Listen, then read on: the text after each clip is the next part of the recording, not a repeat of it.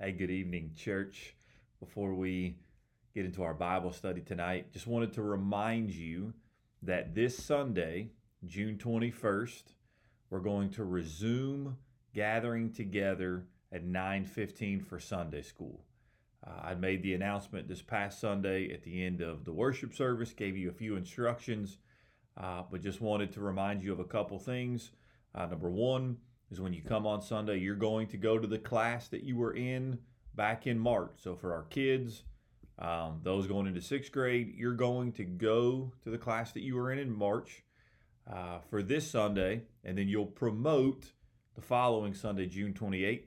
Also want to remind you that John Ferguson's class, Pat Ferguson's class, Karen Hogan's class, you all are going to meet in the sanctuary at 9:15 so that we can properly socially distance, just to keep you all safe.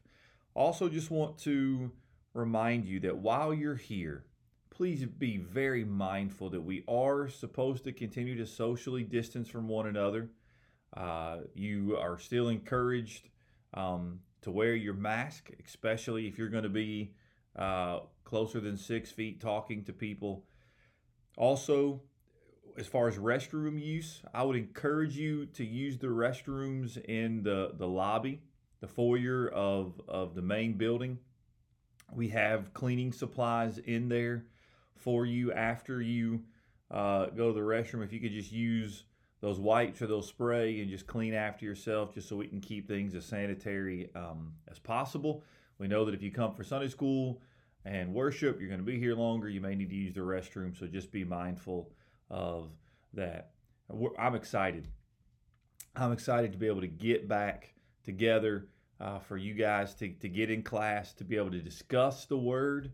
Man, it's so important in our walk with the Lord. And so I want to encourage you to come and just study the Word of God together. Let's jump into our Bible study tonight. We continue our study tonight through spiritual disciplines. Our study has been entitled Rooted.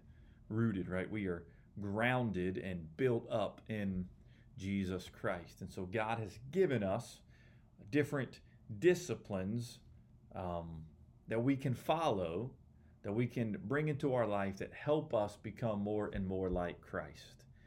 One person has written, describing modern man worships his work, works at his play, and plays at his worship.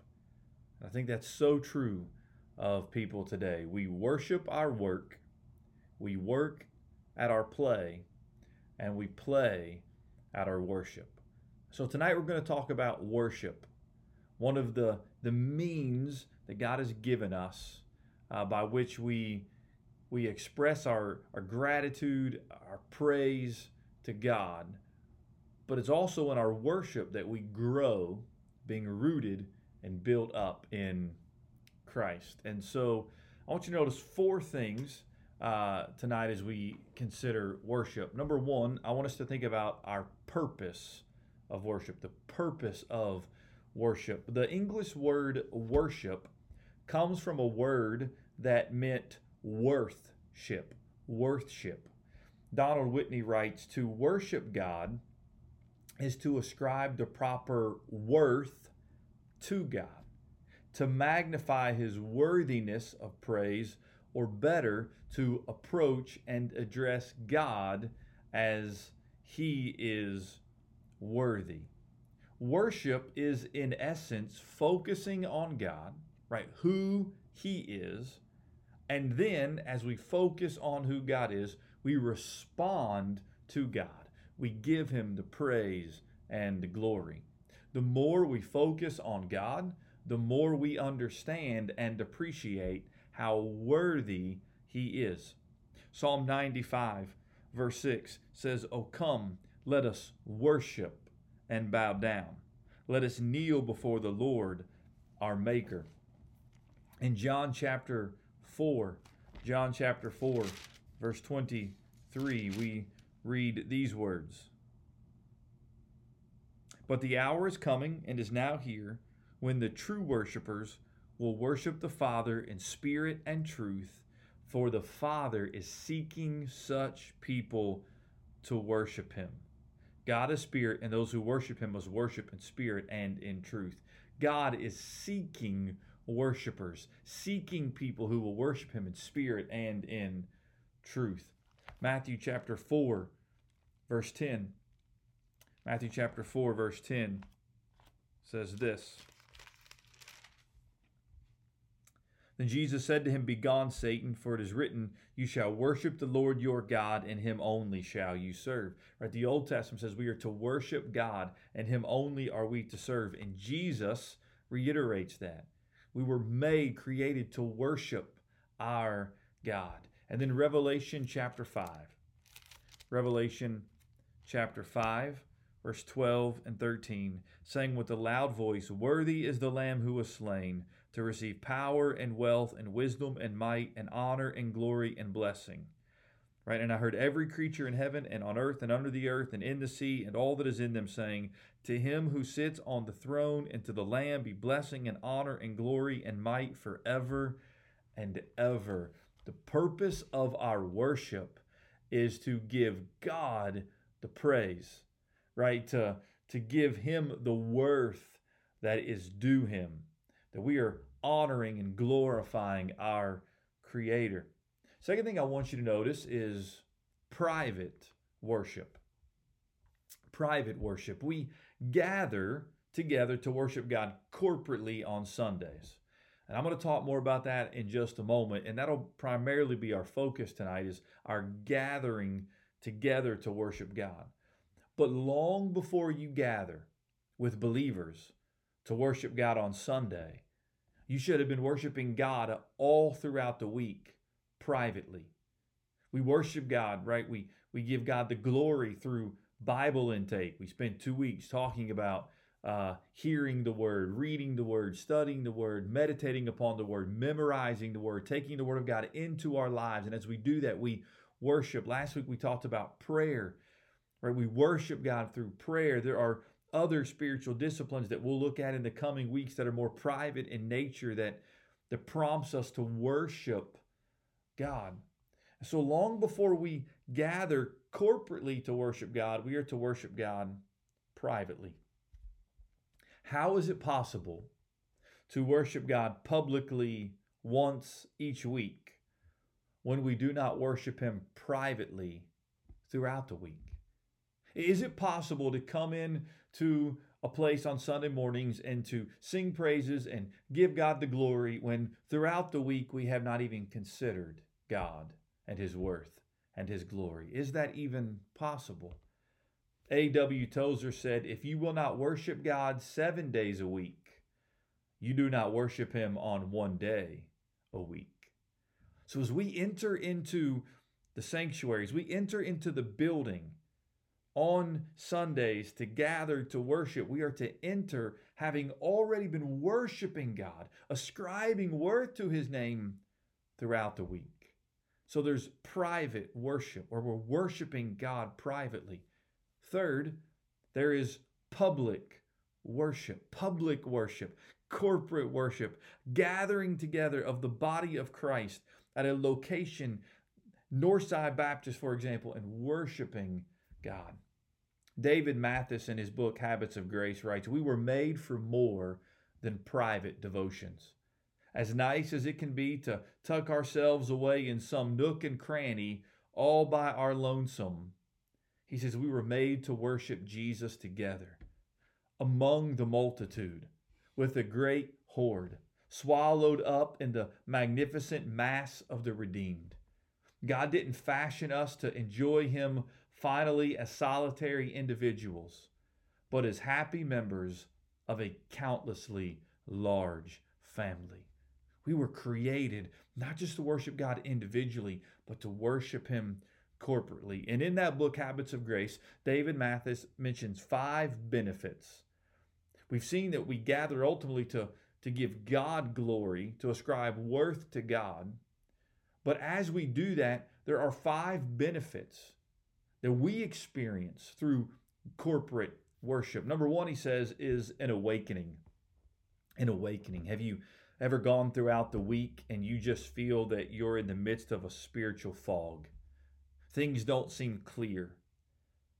Martin Luther says, "At home, in my own house, there is no warmth or vigor in me at times, but in the church, when the multitude is gathered together, a fire is kindled in my heart and it breaks its way through."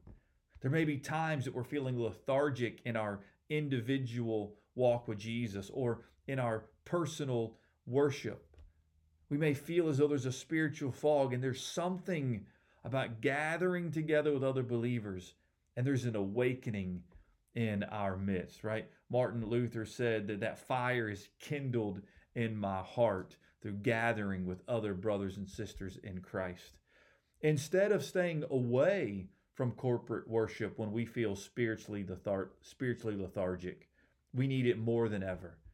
Or we may feel lethargic in our walk with Jesus, and rather than pulling away from the body of Christ, we need to press in, draw nearer. The second benefit is assurance. Assurance. Worship in the local church points us to the worship of the universal church. Right? As we gather with other brothers and sisters, it reminds us that Jesus has a people from many nations. He has a people from the ends of the earth. And one day, He's going to bring all of us together, and it will include every nation, and we will gather to bring glory and honor to Jesus. As we gather together, it also reminds us, it gives us assurance that Jesus is coming for His bride, the church, and that we will spend all eternity in His presence singing His praises. I mean, it brings great assurance when I'm there worshiping with you and I hear you singing that I'm not in this alone. There are others who believe Jesus. It is encouraging to hear that. It brings me great encouragement when I'm preaching and you say, "Amen. Yes, Pastor, we agree that I'm not the only one who believes this." There is assurance in gathering together. Number three, advance.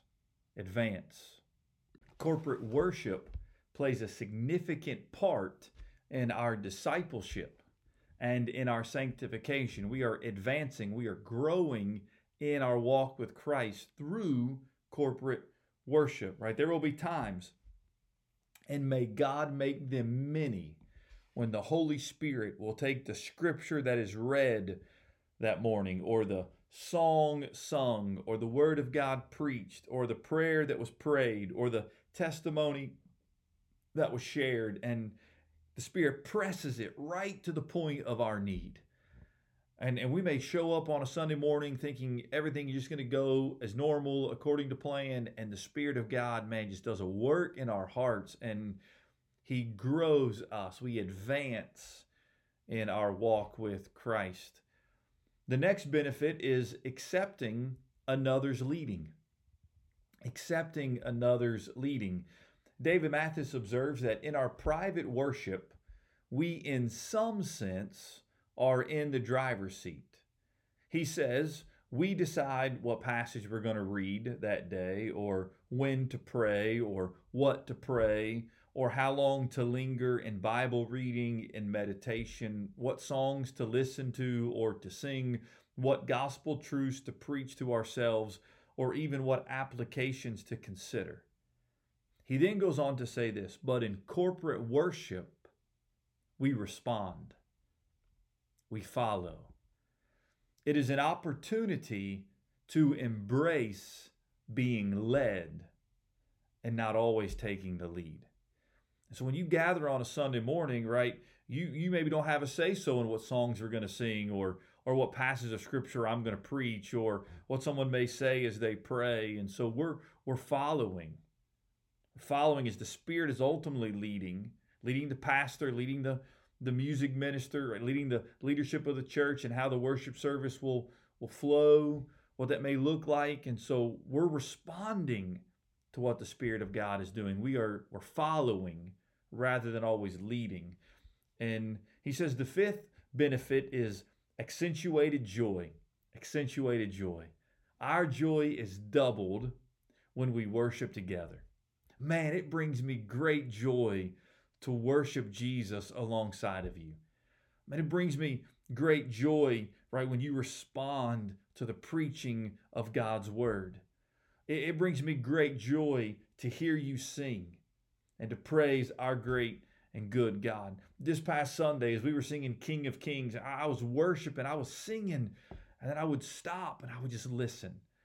And man, I would have even more joy in my heart knowing that you were worshiping the Lord Jesus Christ with me. And so we have that shared joy, and that joy is doubled as we gather together. So as we think about worship, right? What's the purpose of it? We have private worship, we have public worship, corporate worship. The fourth thing I want to mention just briefly tonight is this, that we are to prepare for corporate worship. We are to prepare. Just a few suggestions that may help you. Maybe these are things you've thought about, maybe not. First suggestion is, I would say this: on Saturday night, try to go to bed earlier. Encourage your teenagers to get in bed maybe a little earlier. To make sure your children put to bed a little earlier.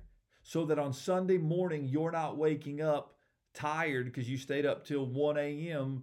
watching a movie and too tired to get up, or when you get to church, you're half falling asleep. I know there may be, if you're a mom or dad with a young child, you may have sleepless Saturday nights. You may be more tired. Look, I understand there are seasons of our life that may lead to us being tired more often than others, but guard that time on Saturday night and say, look, I'm going to get a good night's rest so that I'm alert and ready to worship corporately on Sunday mornings. The second suggestion I would give is this: confess our sin and examine our hearts. As you prepare to worship on Sunday morning, is there any sin that needs to be confessed before you walk in to gather with your brothers and sisters? And then examine your hearts. I love what Donald Whitney writes. He says, though we come to an event where God is the guest of honor, it is possible to give him a routine gift, sing a few customary songs to him, and then totally neglect while we focus on others and enjoy the performance of those in front of us. If you do not examine your hearts and examine your motives, it would be very easy to come and to spend more time celebrating the gifts of those on stage instead of glorifying the giver of those gifts. It'd be very easy to forget that our audience is an audience of one, and we gather to worship our good and great God. And so confess sin, examine your motives. Number three, gather early and pray. Gather early and pray. Now, again, this may be easier in some seasons of our life than others. If you've got 3 young kids you're trying to get ready, it may be a win just to show up on time. Maybe a few minutes late, and you're thinking, hey, man, we weren't 30 minutes late today, but 10 minutes late. So I understand that.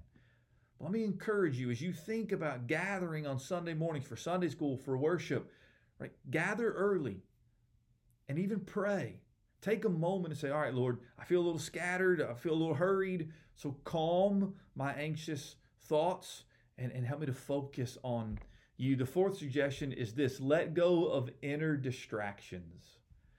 Let go of inner distractions. I have heard people joke around about how many arguments take place on Sunday mornings as people are gathering for church or driving to church together. Now listen, I don't have that problem, because for the last 10 plus years of ministry, I show up much earlier to church on Sunday mornings than Ryan and the boys. So we don't all ride together. I'm out of the house before they even wake up on Sunday mornings, right? So we don't have the stress of that. But I understand, as you're trying to get everybody ready and make sure the lights are off and everything's good to go, and you got your Bible and the kids got the diaper bag and all of that stuff. You get in the car, maybe you're already running late. It might be easy to snap and lose control. And in the midst of that, Satan's like, man, this family's distracted. So I would just encourage you, when you get here, Let go of those inner distractions. Leave it all out in the parking lot and come in ready to worship. And then the fifth suggestion is this. Let go of your agenda. Let go of your agenda. And as you gather, let us learn the joy of self-forgetfulness. The joy of self-forgetfulness, that we forget our agenda and our demands and our wants, and we just come in to the presence of an almighty God with our brothers and sisters in Christ, and man, we just worship. We worship. See, when our worship becomes empty, the problem lies with the subject and not the object. When our worship becomes empty, the problem lies with us, the subjects, the ones who are bringing the praise. The problem never lies with the object of our praise. The problem is never with God, it is with us. Our God is worthy of all worship. He is worthy of the best and most wholehearted worship that you can give him. So, church, let's bring him our best. Let's bring him our best. Let's be committed to being a people who worship privately and then publicly, corporately. That we would enjoy these benefits that God gives us, how he uses us and strengthens us, and how we're discipled through worship. But let us also prepare. He is worthy of the best that we have to offer. And sometimes we'll feel like we brought him the best. Sometimes there'll be Sundays where we feel like we really had nothing to give, that we were on empty. But no matter how you come, if you come humbly, I believe the Spirit of God will move in powerful ways, and we will be enriched, and we will be discipled, and we will be rooted and built up through private and corporate worship. So make that a priority in your life. Let's pray. Father, thank you for my brothers and sisters in Christ who, Lord, have watched this video. Lord, I've enjoyed just studying and preparing for these weekly Bible studies, and it's been good things that I've tried to teach for points of application. Lord, I'm trying to implement into my own life as well. Lord, life is hectic. God, the reality is we come in some Sunday mornings and we feel empty and depleted, and other Sunday mornings we come in and we feel full. Some Sundays we come in feeling like we have blown it. Other Sundays we come in and man, we've just seen the hand of God all over us, and we're feeling strong. Lord Jesus, no matter how we enter, what we will find is a compassionate, approachable God. You are accessible. And so, Father, we come to you in the name of Jesus. Oh, you're worthy of our worship. And oh, God, give us an even greater desire to worship you, that we would find the delight and the joy that the King David had, Lord, to enter into the presence of God. Better is one day in your courts, in your house, than 1,000 elsewhere. Oh, Lord, may that be the desire of our hearts. May we worship throughout the week, and may we come in on Sundays, Lord, just overflowing, and out of that personal worship throughout the week, we testify to who you are corporately. Lord, we love you and we praise you. Thank you again, Lord, for your word, for how it speaks to us and how it guides us. In Jesus' name we pray. Amen. Have a good night.